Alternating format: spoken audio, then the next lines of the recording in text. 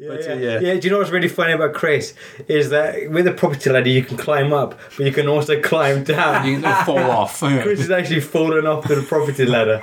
That's the trouble with ladders. So actually, I think Chris has now become that prick that he just explained. That you just explained. So yeah, as you say, the thing is that Mark has got a house. He's got his own house now. It'll take you about 35 years to pay it off, but still.